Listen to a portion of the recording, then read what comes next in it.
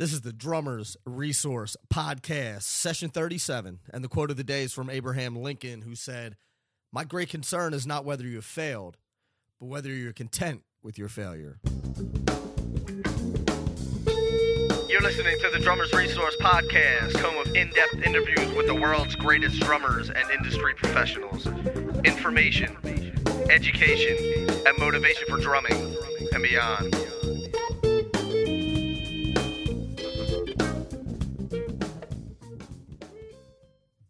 What's going on, everybody? It's Nick Ruffini here with another session of the Drummers Resource Podcast. Thanks for checking it out. And drummers, do you want to become a better drummer? If so, download my ebook, Stick Control Variations. It's 11 creative exercises to improve your chops and your independence fast. And it's normally $9.99, and you can get it for free if you sign up for the mailing list at drummersresource.com.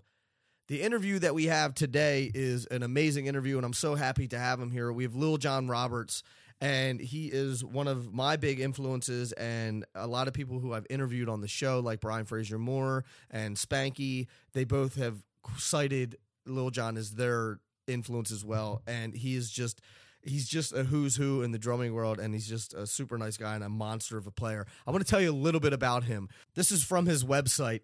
One of the most sought-after jazz and R&B drummers of his generation, Lil Jon Roberts has maintained his status in the industry as the ultimate heartbeat. A native of Philadelphia, Jon quickly became known as a child prodigy, playing alongside of Christian McBride and Joey DeFrancesco at the age of 16. Collectively, the trio was also part of the Duke Ellington Orchestra, a project directed by Wynton Marsalis, composed of 22 of the country's best young jazz musicians. Just listen to some of the people that he's played with over the years.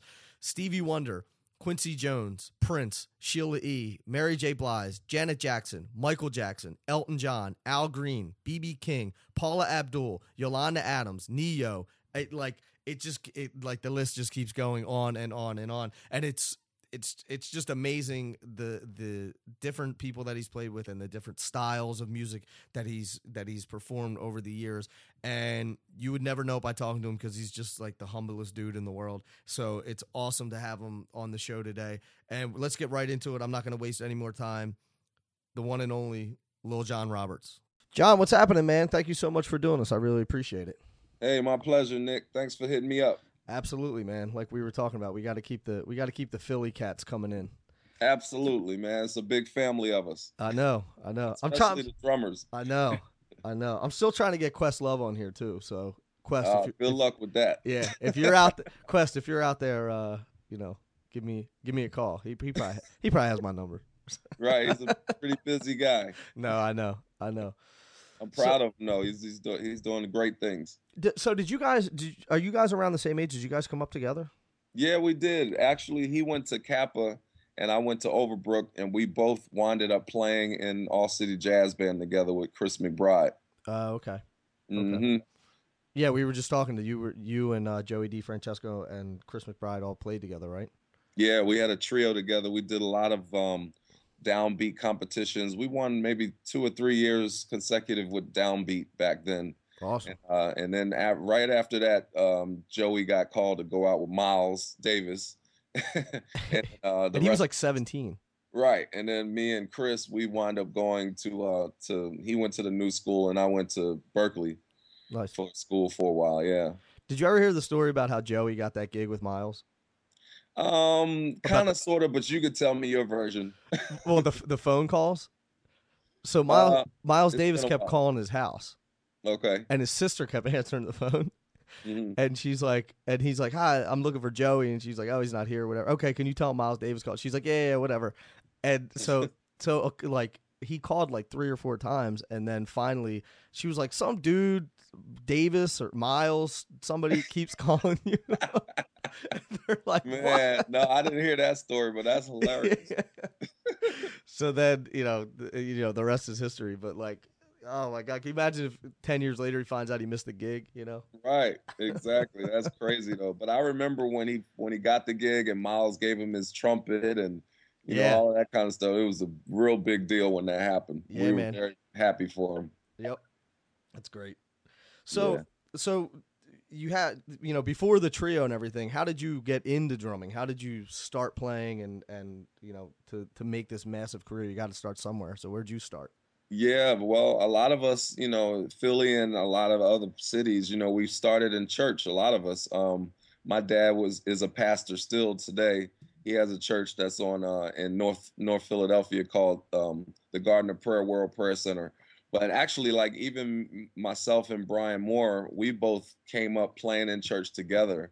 Like Mhm. we both of our churches used to fellowship together a lot, so we would see each other occasionally, and it was always a fun time, just sharing the drum seat. We'd switch and play on different songs, or his choir would play and my choir would play. So, we'd sit right behind each other and just watch each other play through church. So that's where it all kind of started, for me at when I was 10 years old. All of my uncles played drums. So it was just like a second nature for me to jump on after, playing percussion when you couldn't play the drums because they were playing.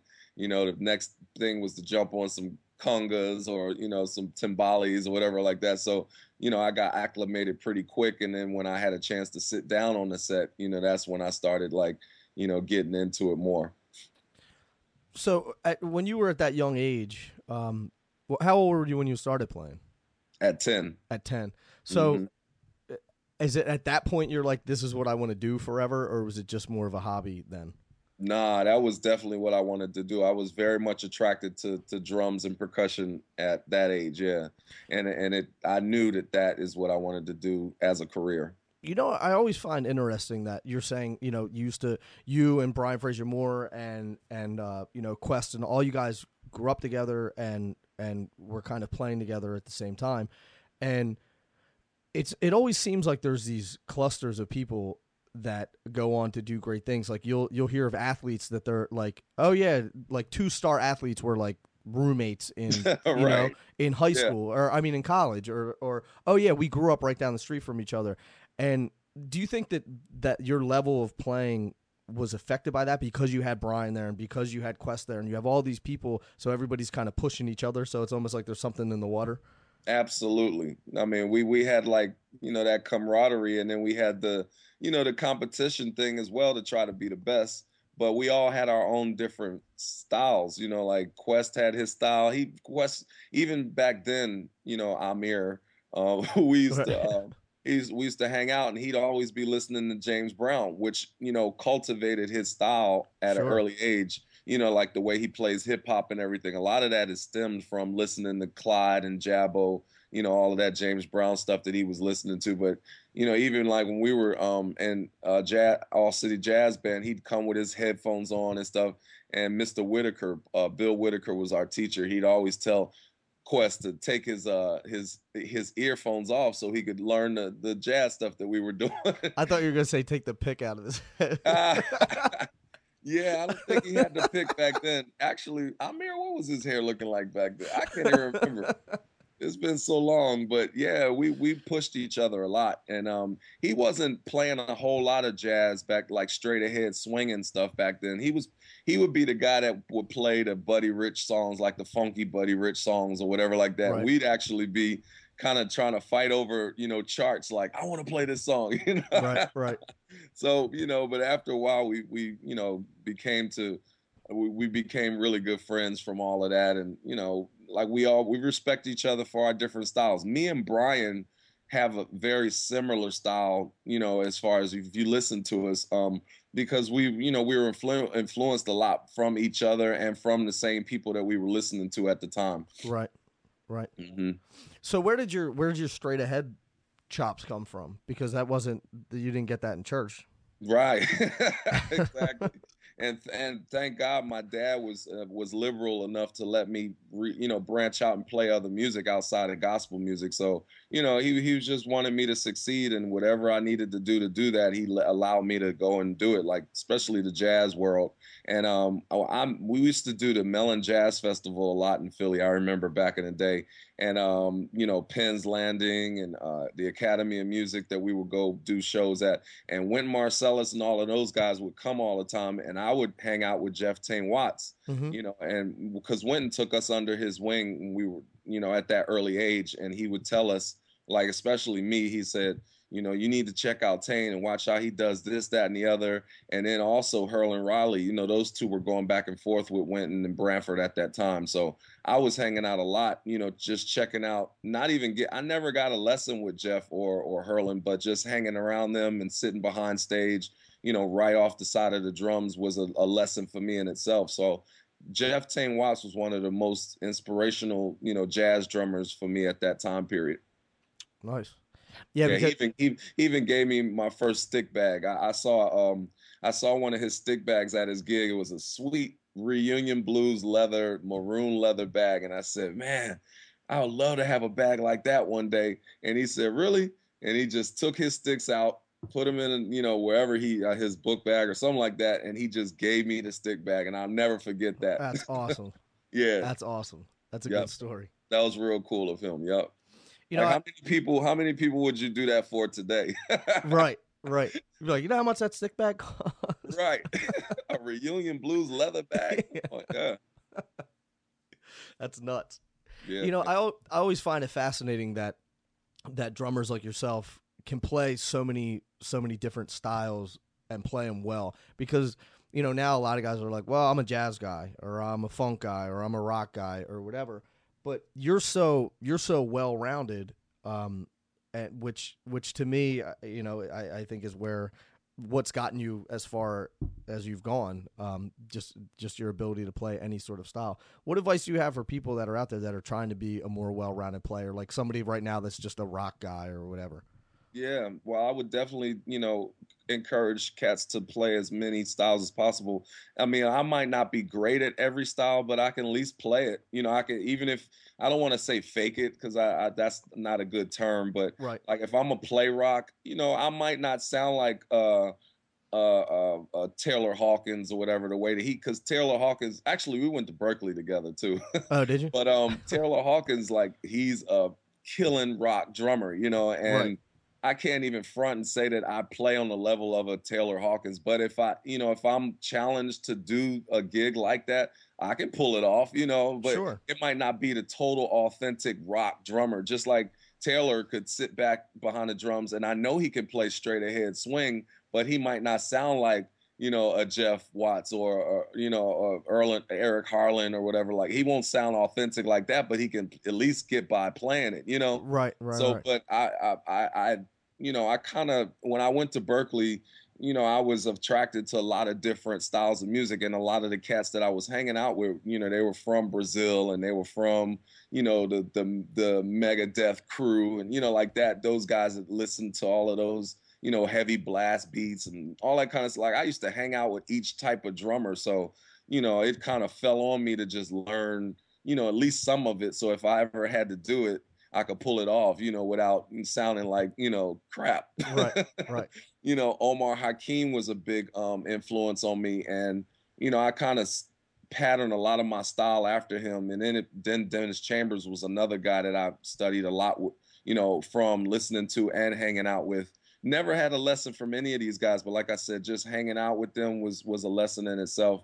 And just the hang and all of that, you know, it just rubbed off on me. The fusion stuff, you know, Will Kennedy, a lot of guys like that. So I was listening to each type individual at school or the mentors that I was hanging around. Roy Haynes was there. You know, I got a chance to hang out with him a lot at Rao's Jazz Club. Steve Smith, man. I used to open up for Steve Smith a lot, who I just saw not too long ago playing with Zakir Hussain. And like, you know, I just took a lot of different styles from these guys and incorporated it into my thing. Makes sense, man. So yeah, I would definitely push cats to do that. And then, you know, you limit yourself, you know, gig wise. If you get called to do a country gig, like, you know, hopefully you'll be able to pull that off. You know, listen to the country style and how they do stuff, how they play their fills. Because country music is simple, but it's really complex too. Right. And I had to learn that, you know, like doing some sessions and things like, you know, some of the producers were actually showing me like, John, this is how they love the way I played, but they were like, John, if we play this song, this is how I want you to approach it. Like, listen to these guys and how they play their fills, you know, because some of it didn't make sense to me. But then when I figured it out, when they told me, I was like, oh, okay, this makes sense to how the song is written. Right. Right. Yeah. And it's, And you're talking about limiting yourself gig wise. It's definitely better to say no to a gig that you can't play than to say yes and go and sound horrible. Man, Yogi Horton was the best guy to say that on one of his old DVDs, one of his Yamaha DVDs. If you check it out, he'll tell you, he's like, man, there were some times I felt like the gig wasn't for me, and I would just tell them like, hey man, you should call Steve Gadd or you should call such and such to do this because this isn't really my particular style. So it's better to just do that than to go out there and look like a fool, trying to play something that isn't up your alley. Right. There's some gigs now, like today, like certain gigs that I just feel like that's not me because like I'm not a choppy drummer. I know a lot of chop drummers and some of them are best friends of mine, Aaron Spears and a lot of these cats, Tony Royster. Like when it calls for those kind of gigs, I almost tell people like, look, if you're looking for all of that, I'm not the guy to call for that because I'm not going to be chopping all through the show. Right. That's just not my thing. I don't choose to do that. If I wanted to, I could. Of course, I'd have to shed more and really practice, to be a chopper through a whole show like that. But, I pick my spots. Like there's times when I go off and then there's times where I just want to play the groove, So sometimes that might be boring to some artists and they might be like, no, I need more, right. And then I would say, I've never done it yet, but I've been in certain situations where I felt like, okay, if I ever got called to do this gig with this guy, I would basically say, you know what? Let me give you such and such number and you call him because I think he would be the best person for this gig. Right. And that's a sign of humility and professionalism in itself that they'll say, man, this cat is professional enough to suggest somebody else for the gig that we're calling him on. We'll definitely call this guy again if we have something that's in his wheelhouse. Yeah, man, I'm not going to be a fool and hang myself. You just got to know, man. You got to know where your alley is, man. And it makes me feel better when I play gigs that I know is for me. I'm like, man, certain gigs I just be like, man, this is my gig right here. Like. So what is what's your gig? Like what's your wheelhouse? If somebody was like, you can have, you can play this for the rest of your life, what would you do? Man, I mean, I love the pop stuff. I love playing Janet's music. I had a great time doing that kind of stuff because, Janet likes it real solid and then still, some nice licks in between, but not too much. She don't like a whole lot of drum flash going on. She just likes you playing the track just like Jimmy and Terry and them, produced it or whoever produced, the songs that she does, because she's a real drum heavy girl. Like, even with Michael, Michael and Janet, like their timing is just impeccable. Right. So like she could tell you every drum pattern and everything if you're playing it right or not. Like she got me a few times in rehearsal, like, John, that's not the pattern. Can you play it like such and such? And I was like, whoa, just like thrown off. Like the snare goes like, like she tells me that in rehearsal. I'm like, oh, like the first time she did that, it just surprised me. I was like, you cannot fool Janet Jackson with no rhythms. Right. First of all, because she's heard the songs a million times in the studio, so she knows every nuance of the song, from the bass line to the key parts to the, every drum and percussion loop. And she can sing it with her mouth, Right. So even Michael, like I played on a track for Michael one time and I, it sounded, I was like, man, this percussion track is so dope. Like who programmed this or whatever? And his music director at the time, Brad Buxter, was like, that's Michael. He's doing it with his mouth. I'm like, what? Really? Like shakers, like some of the little snare sounds and stuff. Like he was doing all of that stuff because Michael was a dope beatboxer. And if you go look at some YouTube videos, you could see Michael talking with Oprah or some interviews like that. And they ask him, we hear that you're a great beatboxer, and you could see him demonstrating his beatbox because all those tracks that Michael did, Dangerous Records and stuff that he did with Teddy Riley and all, he started that with his mouth, like the bass lines, like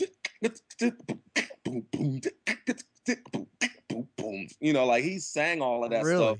And then Teddy would go in and or whoever the producer was would go and program what Michael was singing and beatboxing first. Wow. Yeah, so Janet was just... Did you play with Michael too, or just Janet? I worked in the studio with Michael, and then he also asked me to go on tour with him for the Invincible record when that was out around 2000. Mm-hmm. And I had just gotten off the road from doing Velvet Rope tour with Janet, like the whole year, 98 and all like that. And, we had some time off and I had a chance to work on my own record. And we were right in the middle of a contract and all that kind of stuff with my band, The Chronicle in Atlanta. And I was with Jermaine Dupri. I was signed to one of his side labels. Him and his engineer at the time, Phil Tan, who's worked on everybody's records in the industry. We were signed to their label, Anunnaki. And right in between that tour with Janet and when Invincible record was coming out, Michael hit me from the studio with Brad Buxter and said, "Hey, John, Michael wants to see if you're interested in coming out, to go on tour with him." And I was just done. Like, what? I remember sitting in my car talking to them that night. And I was just freaked out. And at the same time, I was like, I can't do it. Oh my God. In my head, I'm like, I can't go out with Michael right now. I'm bind to a contract right now with a record deal, and I have to finish this record, before I do anything else again, So I had to tell him, I was like, man, this is an opportunity of a lifetime and I would love to do it, but I can't because I'm under contract with this record deal, So I kick myself, every now and then just thinking about like, wow, I said no to Michael, when I really should have just went ahead and at least done something with him. Can I just do one gig? I'll just do one gig. Right, just one gig, just to say I went on. I played on stage with Michael at least once. Michael's only had 2 drummers in his career pretty much, outside of, the earlier days. But it was Jonathan Moffett and Ricky Lawson, you know. So that just would have been a really historical thing for me to have done. And like I say, I kicked myself for just, turning it down, man. But it was an honor to be just even asked to play with Michael. Like he really dug, from what I understood, he dug the way that I played, because like I said, Michael's a really serious rhythmic cat. And he came to see me play when I was with Janet in South Africa. I actually met him in the mall during the day, not knowing he was in town, but I heard rumors that he was coming. And he was in a KB toy store, and I just happened to walk in there, and his security, everybody was just like kind of surrounded around the store. And I'm like, why is everybody hanging out near this store or whatever? I go inside, Michael's in there like checking out toys and stuff. So I got a chance to talk to him, and I was like, yeah, I'm Little John. I played on the song that you did for Korea and all. He's like, yes. He's like, and I heard, I know that you're playing with Janet, so I can't wait to see you play tonight and all like that. So, we were already kind of starting a relationship with each other without me even really realizing it, Right. And but yeah, man, I wish I had done something with him live on stage. That would have been great. Hey, man, the call came through, so at least there's that, Yeah, man. And it's a good position to be in, to be like, well, I can't go on tour with Michael. Man, what? What was I thinking? I got a call for James Brown one time like that too. And I got called at the time where we had those voicemail pagers. No, it was a recorder, like at home, to a phone, the phone recorders. Oh, like an answering machine. Right, answer machine. That's what we're like, what's that thing called with the tape? Right. With the thing that with the tape on it, you had to rewind. Was it the little tape? The little tape. Right. Yeah, and then what it was back then, you couldn't really retrieve the messages from your phone. You had to go home and get the message, Yeah. So I got home like 2 or 3 days later. I was in LA doing some record dates, and I came home and I got a message. Lil Jon, Mr. Brown wants you at rehearsal. He wants to see if you come play with the band. We need an extra drummer. So it was his MD who sounded a lot like James Brown. I forgot his name. He played guitar. I'm gonna find out his name because he was real cool. He actually lived between Atlanta and Macon, and he was running James' band. Right. And he hit me up. He said James Brown wants you to come and rehearse with us, and we needed another drummer because our second drummer, couldn't make some of the gigs that was coming up. I got the message 2 or 3 days later after rehearsal was supposed to start. So I call him back. I'm like, hey man, I'm down, in my mind. I'm like, I don't care how much money he's paying, whatever. Right. I just want to go play with James Brown once. I'll pay you. Exactly. For any drummer in their right mind would want to play with James Brown at least once, just to play some of that stuff, And I know Amir would have been tripping if I don't think I told him about that either because he's a James Brown fanatic. So I'm sure he would have taken the opportunity to play with James as well. Absolutely. And he might have done it before James passed away. But man, that was another call that I was just like, oh my God, I missed that call like 2, 3 days later, you know. So, yeah, that was another great opportunity that I could have had. Man. But you have, I mean, you've taken a lot of good calls. You've taken a lot of huge gigs, man. Yeah, man. And when you ask me about, you know, the kind of gig that I feel is tailored to me, like the Janet thing, you know, another one that I would love to have done is a Peter Gabriel gig, you know, because Oh man, I love Peter Gabriel. man, I love Manu Katché, how he played that Yeah. stuff. You know, I studied that stuff when it came out, when Your Eyes came out and Sledgehammer, all of that stuff. I was just like, man, this sounds like a gig that I would really love to be on stage playing. So I was reading that this article about, not to cut you off, I was reading this article about Sledgehammer, about how they recorded the bass line on it. mhm. And apparently they recorded it like three or four times, and there was slight variations in, like, you know, in tempo and feel and all that, and they just put all four of the tracks together. And that's how they got sense. that's how they got like this big thick bass sound on it. Wow, that kind of makes sense because the way that the track sounds, it sounds like there was some manipulation going on there, some kind of way. Like just Yeah. even how Manu was playing the beat, it sounded like the bass and the drums weren't like tracked together or something. Like it just had a different feel. The bass had a different feel than the drums on it. Yeah, the bass feels like, it sounds like real rubbery, you know. Right. It's great. I love it, you know. But Yeah, I'm like, and how then did they get that? Yeah, Manu's playing like a shuffled hi-hat with a straight kick and snare beat on the back beat, you know, so the hi-hat is really pulled back, but the kick and the snare is up front. Yeah. Like if you listen back to it again, you'll hear how he's playing like boom, boom, boom, like the hi-hat is being swung like crazy. Right. I love that, man. I love that, you know, like the straight swung stuff. It's like the what's that James Brown tune? Why can't I think of it? It's I can hear it in my head. I can't think of the name. What the heck is it? Yeah. I forget what it's called. I'm gonna look it up while we're still talking. Yeah. So I can figure out what it is. I know the melody what you're saying though. It's Think. It's from Think. Is the song called Think though? Well, Think is the what's her name? We are both brain farting right now. I know. But there's a lady that the JB's played behind, and she did that. You better think. Dun, dun, dun, dun. That's not that song though. You're thinking about another one. But that's it. What's the name of that tune? I think that might be called Think too. Yeah, I think the record's called Think, isn't it? Okay. I'm not sure, but I know exactly what you're talking about. It's like a real juke joint swinging type. Yeah, it's like it's like half shuffle, half straight. Here, hold on. Yeah, that thing swings so hard. Here we go. The James Brown quasi shuffle. Hold on, let's see. I got Zorro on here. Can you hear this? Nope, I don't hear any music if you're playing it. No. Okay. Yeah, this is. Hold on, let's see. Oh, all right. It is. All right. Let's see.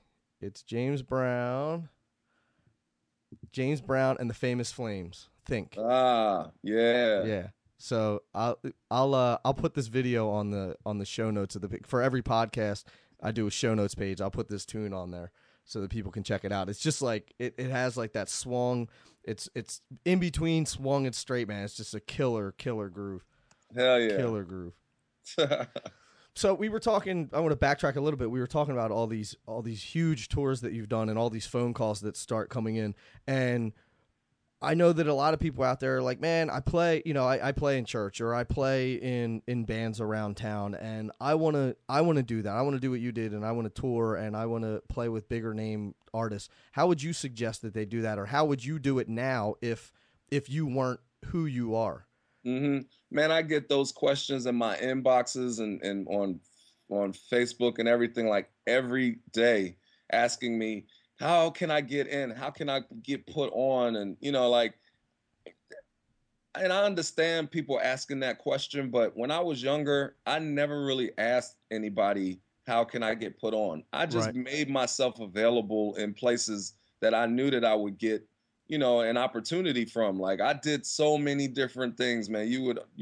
Wouldn't believe the kind of gigs that I took, coming up. I mean, Motown stuff. I was doing the Drifters, the Coasters. I was doing some Temptation stuff. I was doing some reggae bands. Like I was playing in so many different situations. First of all, because I needed the money. Sure, right. I had to pay rent at school. And then the other thing was that I wanted to experience different styles of music. So I got into these different bands. Either I got paid good or I didn't get paid almost nothing at all. But the experience was the thing that I needed. And I would just tell cats to, like, man, just put yourself in different situations as much as you can. And then eventually something will click and you'll get heard by the right person. Hopefully, that's usually what happens. Like I played in clubs before and Mars Day or somebody will walk in and hear me playing and be like, hey man, I want to talk to you about doing some gigs and stuff. Like Mars hit me Right. up years ago from Atlanta. When I moved to Atlanta, I was playing at this place called the Yin Yang Cafe. And that's where my band, The Chronicle, used to play like every Thursday nights. And even when I was on tour, I'd come home and that would still be going. We did it for a good 4 or 5 years straight. And like people like Mars Day would come in and they'd be sitting in the back near the bar, and I wouldn't know they were even in there until after the first set or whatever. And somebody would bring me over and say, hey man, Mars Day's hanging out, and he's like, man, he loves your playing. And so things like that, people would just show up, and you never know who's listening. So Right. I would tell cats to put yourself in those positions as much as you can. Like go hang out at the jam sessions, go try to sit in the open mics and stuff. Like you just don't know who'll be in the room that you might be able to get an opportunity from. But don't expect someone to just put a gig in your lap. Like Right. you really got to go out there. If you want it that bad, I'm a prime example of it. Like I wanted it bad, so I went out there and hustled to be heard. Hustle to be heard. That's the phrase right there. Man, I'm writing that down right now. I You saw gotta this thing the hustle. other day that said, hustle until you no longer have to introduce yourself. Yeah, man. I mean, like, I don't want to make anybody feel bad, but I just get tired of cats asking me, man, how can I get put on? I'm like, you got to put yourself on. Right. Like it's millions of people out here. Like, and I just happen to be lucky, Nick. I just happen to be lucky, to be picked out of the millions of drummers out in the world that could have had my gig. I was just at the right place at the right time. I was prepared. I practiced my butt off at school. When I was at Berkeley, I practiced 6 to 8 hours a day. Had to be. I didn't really have much of a life. And then I would be playing at a club that night, and then I'd have to go to class the next morning after playing all night or rehearsing all day. So I was beat. Like there was one time I worked so hard that I had to go to the hospital because I was just run down and not, keeping myself healthy, not eating enough. Like I was just rolling. I was skinny. I was super skinny back then. So, if I wasn't eating properly and stuff like that, I would just fall out, Right. So there was a time where I was just really, really going so hard that, that happened. And I had to just balance things out a little better. But man, I went hard, man. When I went to Berkeley, in my mind, I was like, I am going to be successful, Right. and that I wouldn't take no for an answer. I was just, I made sure I was in the right places at the right times, man. Well, being at the right place at the right time, it reminds me of that quote that luck is what happens when preparation meets opportunity.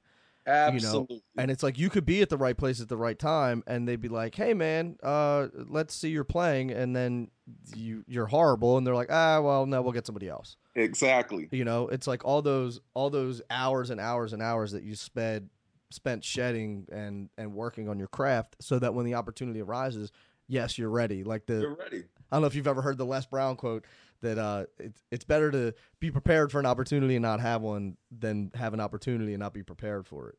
Absolutely. And I was prepared. Like for Janet, for instance, when that call came, I was really not really known that well. I mean, my name was getting out there. A lot of people was talking, but I wasn't Omar Hakim, and I wasn't all these other cats, Sonny Emery, who's another friend of mine.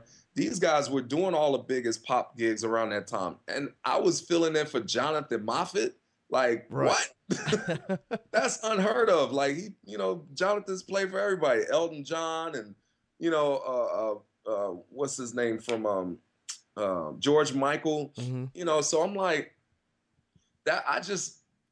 I really lucked up on that, but at the same time, I was ready for that gig, man. Like my chops were ready.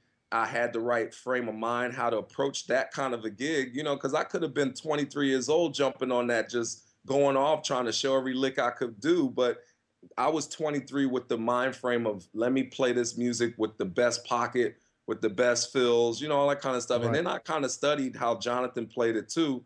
And I said, okay, let me add to what Jonathan's already done to this gig, because, I felt like it needed a little more extra stuff to it. And when I did that, everybody's eyes kind of bulged out like, wow, the feel just got different, right. Because I added a little extra spice to it that I felt like, okay, I think this is going to take the gig to another level. And it worked, not all the time will it work, but this time it did. And she loved it and the dancers loved it. So, I was prepared for that situation. So speaking of preparation, and you're saying that, I want to play in the pocket. I want to play this music the way that it's supposed to be played. So it's kind of a two-part question. But one, what was your practice regimen, and what would you suggest? People could practice to because you play very. What am I trying to say here? You're very articulate in everything that you play. You're not playing anything by accident. So how did you develop that precision and that pocket that you have? It's just insane. Dig it, man. I just used to listen to patterns a lot. That was my biggest thing, was patterns. Like even when I listen to other cats play and I hear them play a certain song that I'm familiar with or whatever, I'm like, yeah, they sound good, but they're not playing the actual pattern from the record, which is right. A lot of the times the patterns are programmed anyway. So, sometimes some of those patterns are kind of hard for a drummer to reproduce, but that was my thing, was to go in and figure out how I can play this pattern as authentic as the producer recorded it and produced it, So when I go practice and things like that, my first, approach was, how can I make this snare sound exactly like the way that they programmed the snare? Or how can I make the kick drum pattern, match exactly, what the drum machine is doing? Like even the hi-hat patterns, because sometimes we'll play a beat and the hi-hat pattern will not be anything close to what it was programmed, because right. we're just keeping time on the hi-hat, not really realizing that there's different sequences going on the hi-hat, outside of what the kick and the snare is doing. So my approach was, let me play this song or whatever that I'm doing as close to, what was produced. So I would listen to Omar, play with Sting's band and, Night of the Blue Turtles, that kind of stuff. Like I just listened to Vinny, just intricate patterns that a lot of these cats will play. Steve Jordan, I used to listen to a lot of the Steve Jordan stuff back then, just the way his snare sounded. Like I would listen to the nuances of the drums, like not just play the drums, but listen to how the snare was tuned, how tight it was, how much, muffling was on it. Was it no muffling? Steve Jordan used to play a lot of tracks with no muffling on his snare, and it'd just be like, Gah! Right. It would just be obnoxious, but the way that he played it was so funky that it just fit. Like, for instance, like the song Ramblin' on Dave Sanborn's album. If you listen back to Ramblin', the way that he plays that groove is kind of like it takes two to make things all right. Right.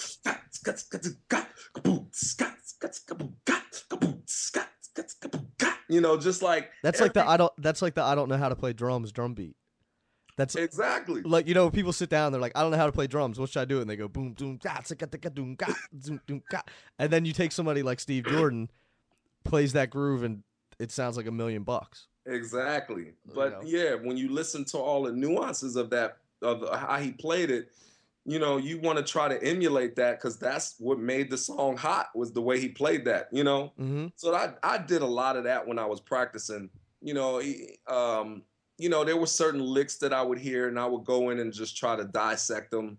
I would dissect stuff. That's a good word for it. Like almost being in a lab, and I'd set my drums up and I'd say, today I'm going to dissect how Steve Gadd played, 50 Ways to Leave Your Lover, or, right. today I'm going to dissect the way that Dennis Chambers played, Knee Deep with P-Funk live. Like, oh my God, if you ever listen to how Dennis played with P-Funk, Dennis even told me that the reason why he played it like that was because they had a percussionist, and then he got fired or he quit, and the percussion rig was still there on the tour. So Dennis just had his tech pull the stuff over on the left side of him. He pulled the timbales, he pulled the cowbell, he had like the splash that he was playing. And if you listen back to or go look at YouTube with Dennis playing with P-Funk, it sounded like him and the percussionist was playing together, but he was playing all that stuff on the left side while he was playing the groove. And it was so crazy, man. Like if you listen to yeah. Yep. And he's doing all this, like on top of the beat. I was like, oh my God, what is this?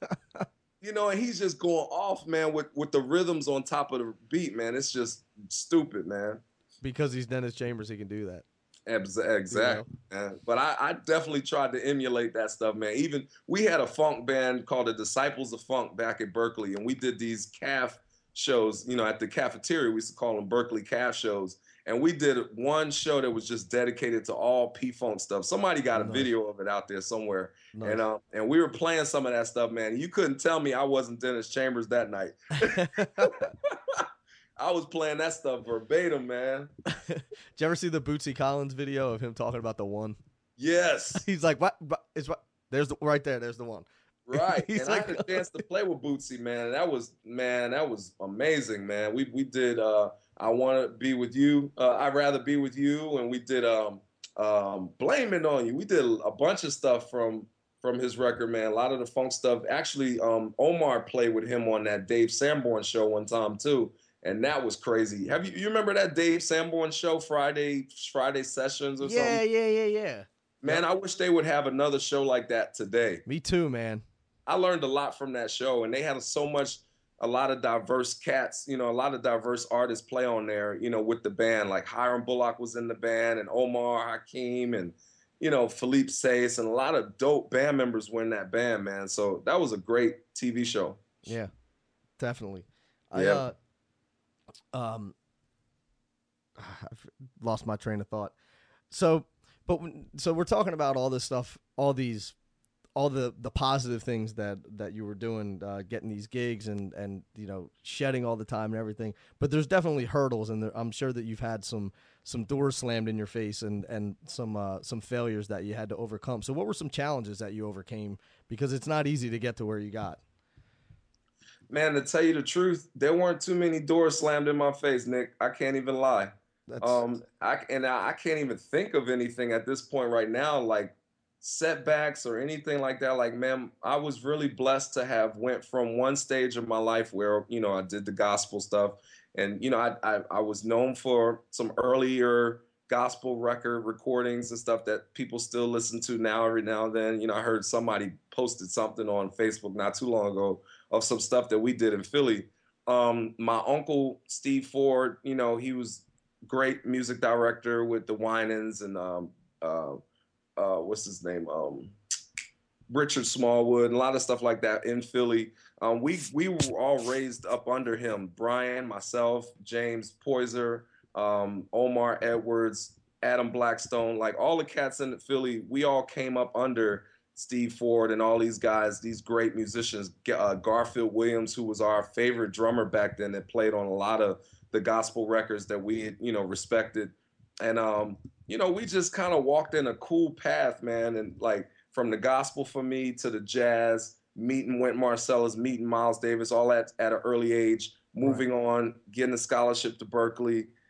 Like the timeline, just the things that happened, man. I was just really blessed in my career to have gone in the timeline that it went.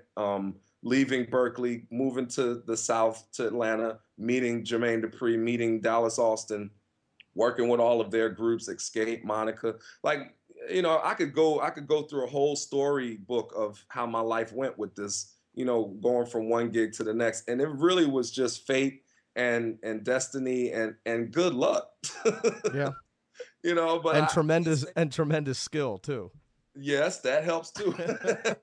90, a lot of it, 90% of it is how you carry yourself, and the character that you have and the respect, your reputation, how your professionalism, it's a lot outside of just being able to play, like Hmm. that's a great thing because there's a lot of great players out here that just didn't get the right opportunities and some of them messed up Sure. with the opportunities. They could have gotten further, but either their attitude was wrong or their work ethics was wrong.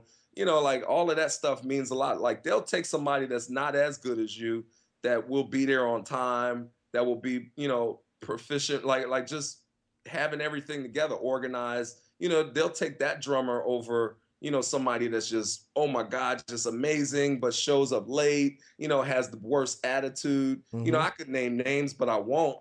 But I know cats that are awesome, better drummers than me, but got into situations and just got fired and got bad reputations. Hmm. And at this point, will never get another call ever again because their name is so bad in the industry, Right.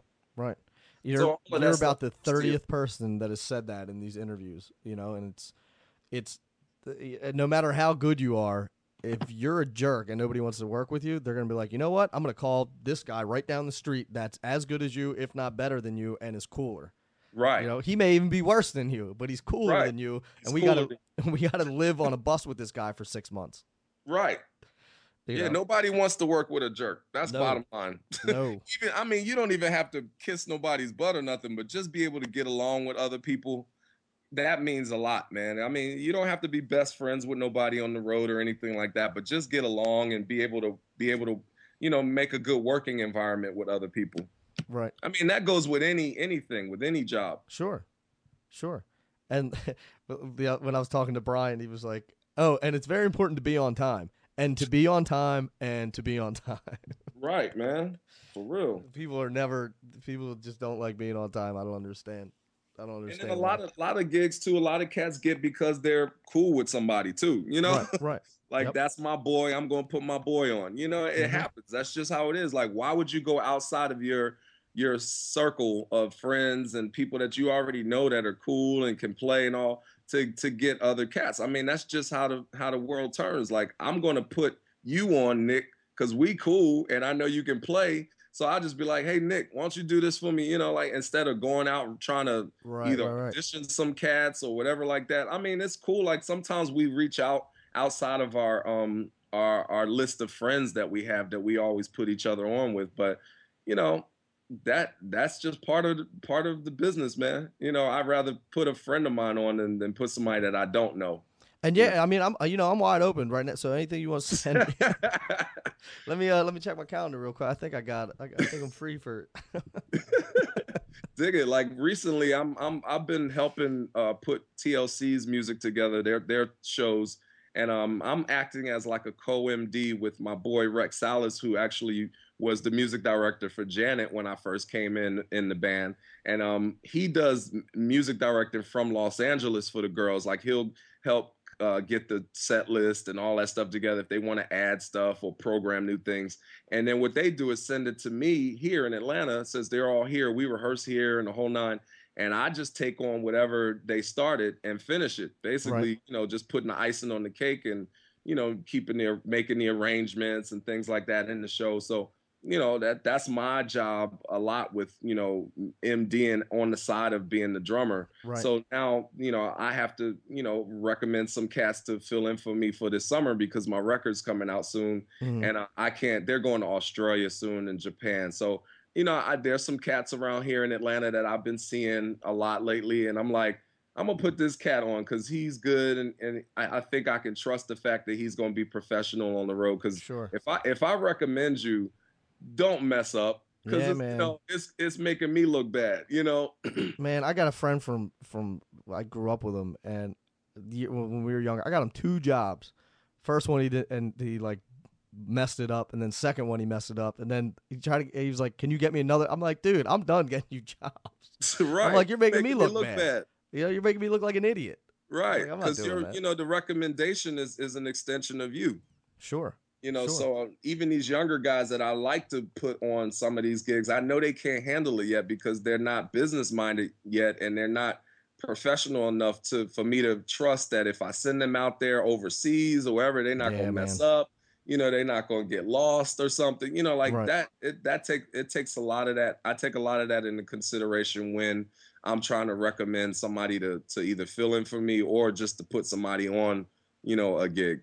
It's still, just because it's music doesn't mean it's not business. Like Yeah. I was talking to Russ Miller yesterday, and he goes, "It's not the music hang with your friends; it's the music business." Right. This is a And business, you got to man. treat it like a business. Absolutely. It's a lot of money at stake. And, like it goes from the top all the way to the bottom of the important people. Like you're Absolutely. dealing with agencies, you're dealing with managers and promoters, and it's not just about you, the drummer. Like Right. nobody really cares at the end of the day about you, Right. and what you got going on. It's really you're just a team member, Right. that of course they need you because that's your position, and it's a big position in the band to be the drummer. So you gotta handle that with care. Sure. And your reputation will precede you. My reputation has followed me all these years. I think I've been touring for 25 years now, and my reputation is what it is. Like if you say my name in the industry, it's good, and that my work ethics and everything. Everybody knows what they're going to get when they hire Little John. Not to speak, third person, but No, that you know, you're the fact that you've been touring for 25 years and that everybody has good things to say about you speaks volumes to your professionalism. Not only that, the guys that when I interview guys, they talk about you as their influence. I promised Brian that I would tell you that he said that you are one of his main influences, and he said he's probably not going to believe me, but it's the truth. So I'm telling you that for Brian. And Spanky said the same thing.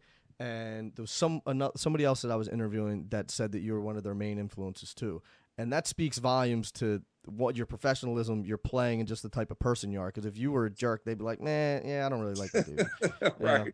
Well, I'm honored, man. I'm honored to have, had some input in some of these guys' careers, man. I'm really proud of these guys, and Brian the same way. Like I said, when we were growing up, we basically were like the two drummers in Philly that was doing everything, Right. So it was like, it was good competition at the same time, but it didn't get to the point where we were like, hating each other. Right. We were, we're different. Me and Brian are two different characters, but it works. Like he does what he does, I do what I do, and we both respect each other for what we do. Sure. And then Spanky, that's like our little brother that was following us around, Yeah. And I used to teach him in my basement back in the day. His dad would bring him over, and I'd show him things, and he was just so eager, man, and he just sucked everything up. Like everything I showed him, everything Brian showed him, everything that all these other guys, showed him, he just took it all in and just flipped it 10 times around, Right. And now all these cats under Spanky are following his lead now and following his style of playing and stuff. And it's just great to see a pattern like that and to see a legacy being passed down like that. It is, man. It is. But the one thing I wanted to touch on, the one thing you were talking about, TLC. I never realized when it was out how that the Waterfalls groove. Yeah, dude, that I listened to that a couple years ago and like listened to it again with like kind of a new set of ears.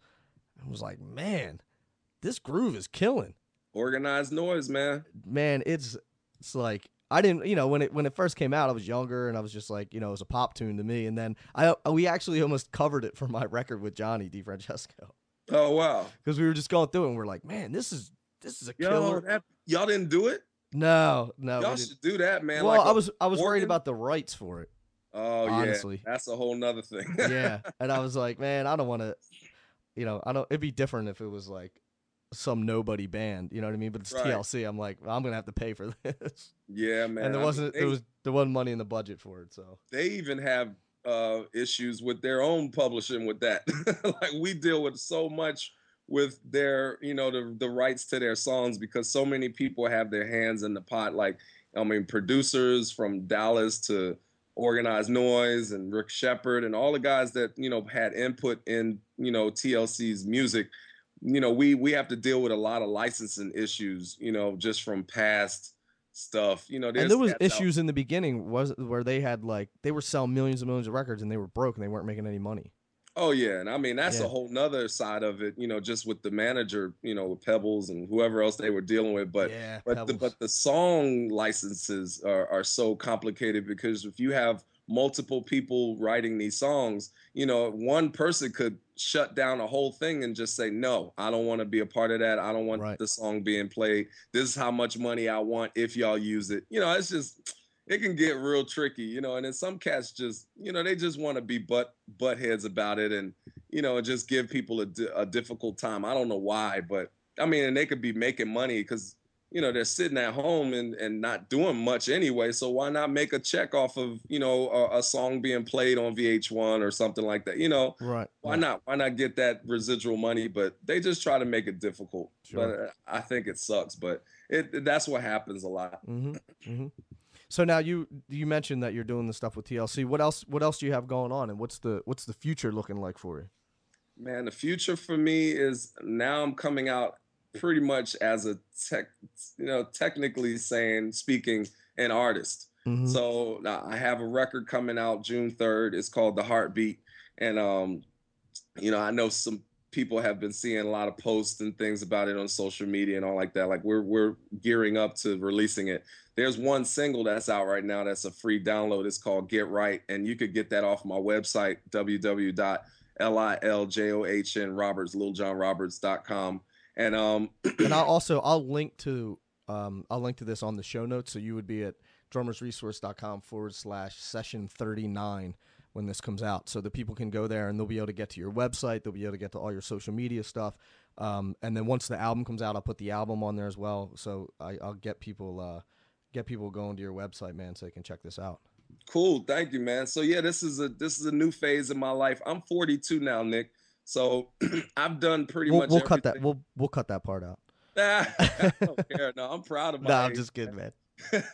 But I've done a lot of things playing drums, and now this is going to show more of my producing side. Like, just it's not even a drum record, but it's some cool drums tracks, that I'm pretty proud of. I like what I did on it.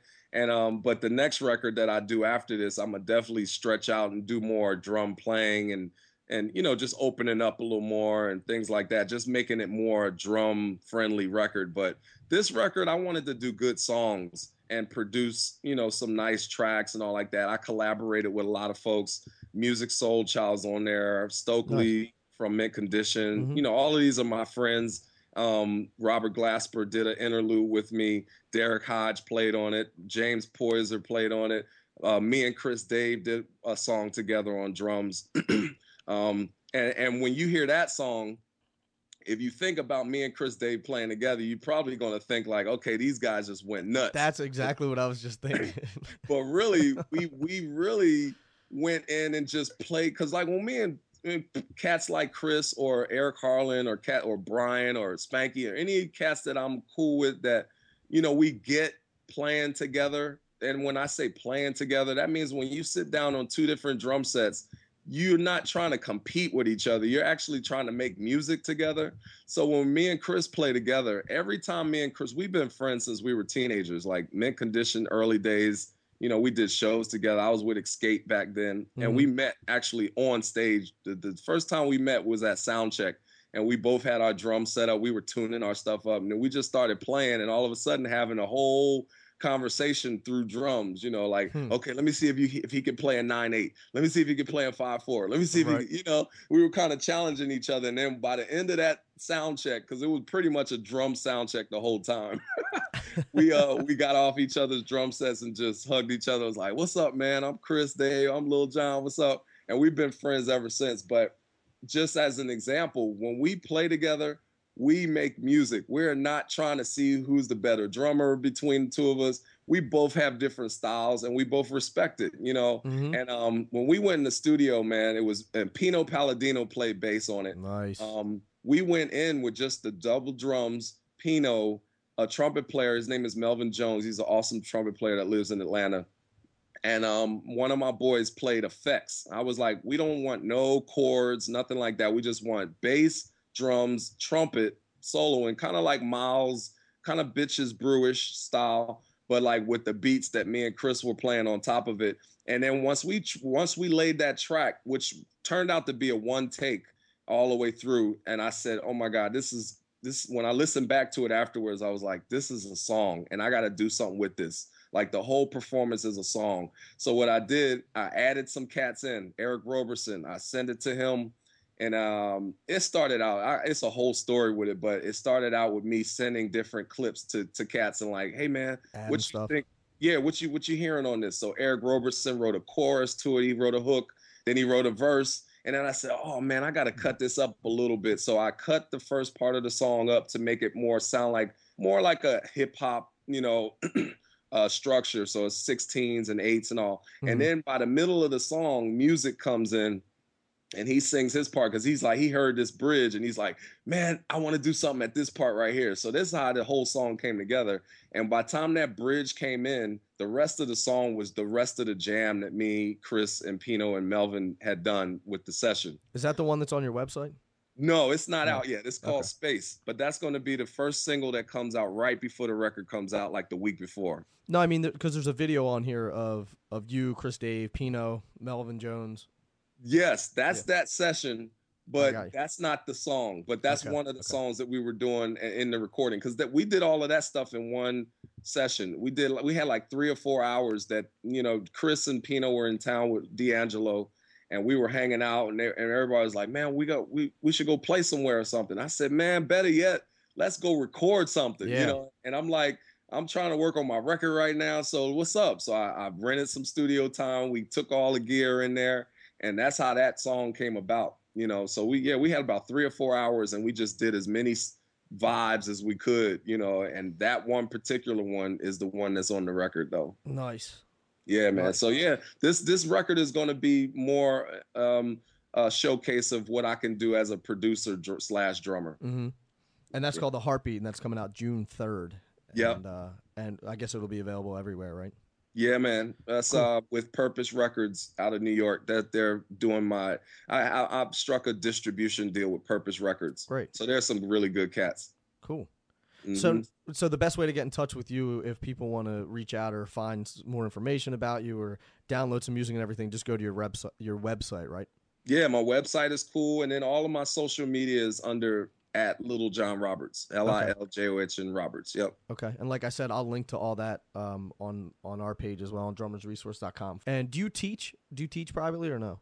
When I have time, I do get with students. And then there's times when, sometimes I'll even just hang out with some of the drummers, especially like in Atlanta, if I have a day off or something, because I don't really have a lot of time to hang out much lately.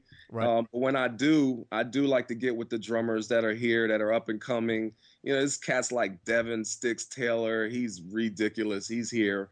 Leon Cottrell, one of the drummers that I actually got on to play for me for TLC this summer. Mm-hmm. He's here. LeBron, this is a cat named LeBron that plays here. I mean, it's a bunch of young up-and-coming drummers here that I like to try to hang out with. And, they keep me they keep me up on my toes, Yeah. So I like that challenge. And then they like the fact that I come hang out with them and we play together. Jordan Hemby, that's another drummer. He plays with me on a Tuesday night here in Atlanta.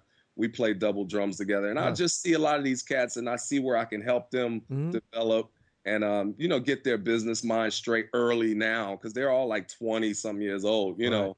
So I'm trying to help them, get their stuff together early. Nice. But I do take students on, when I have the time. Yeah. Cool. Yeah. Well, John, I appreciate this, man. Thank you so much for taking all this time to chat with me, man. It was definitely informative. I know the listeners definitely enjoyed hearing about all these stories and everything, and would love to have you back on the show. It's like when the record comes out, we should bring you on and talk about that as well. Absolutely, man. Thanks for having me, man. I the guys told me about it. Brian and Spanky and all the guys told me about your show. So it's really cool, man. I'm glad you reached out to me. Oh man, I'm glad that they told you about it. I'm glad that you did this, man. I really do appreciate it. It's an honor. Pleasure, man. Cool, man. And I'll be talking to you soon. And again, thank you so much. Appreciate it. Thanks, Nick. All right. See you, man. All right, bro. Man, I feel like I could just keep listening to that interview over and over again. Lil Jon has tons of information, and the humility and just the eagerness to share the knowledge is something that I really love about him. And a lot of people try to keep that close to the chest and don't want to share all this information. And so I'm just really glad that you did. And be sure to thank him. He's on Twitter, and you can visit his website, liljohnroberts.com. Just go on there and just tell him how much you appreciated him coming on the show. The guy's a living legend, and I really I'm so glad that he took the time out to do that interview. Visit us at drummersresource.com or facebook.com/drummersresource. We're also on Instagram at drummersresource, and you can find us on Twitter at drummersrsource. And if you want to increase your chops and independence fast, download the ebook, Stick Control Variations. It's a $9.99 value. You can get it 100% free if you sign up for the email list at drummersresource.com. And until next week, thank you so much for listening. Keep on drumming, and I'll be talking to you soon. Peace.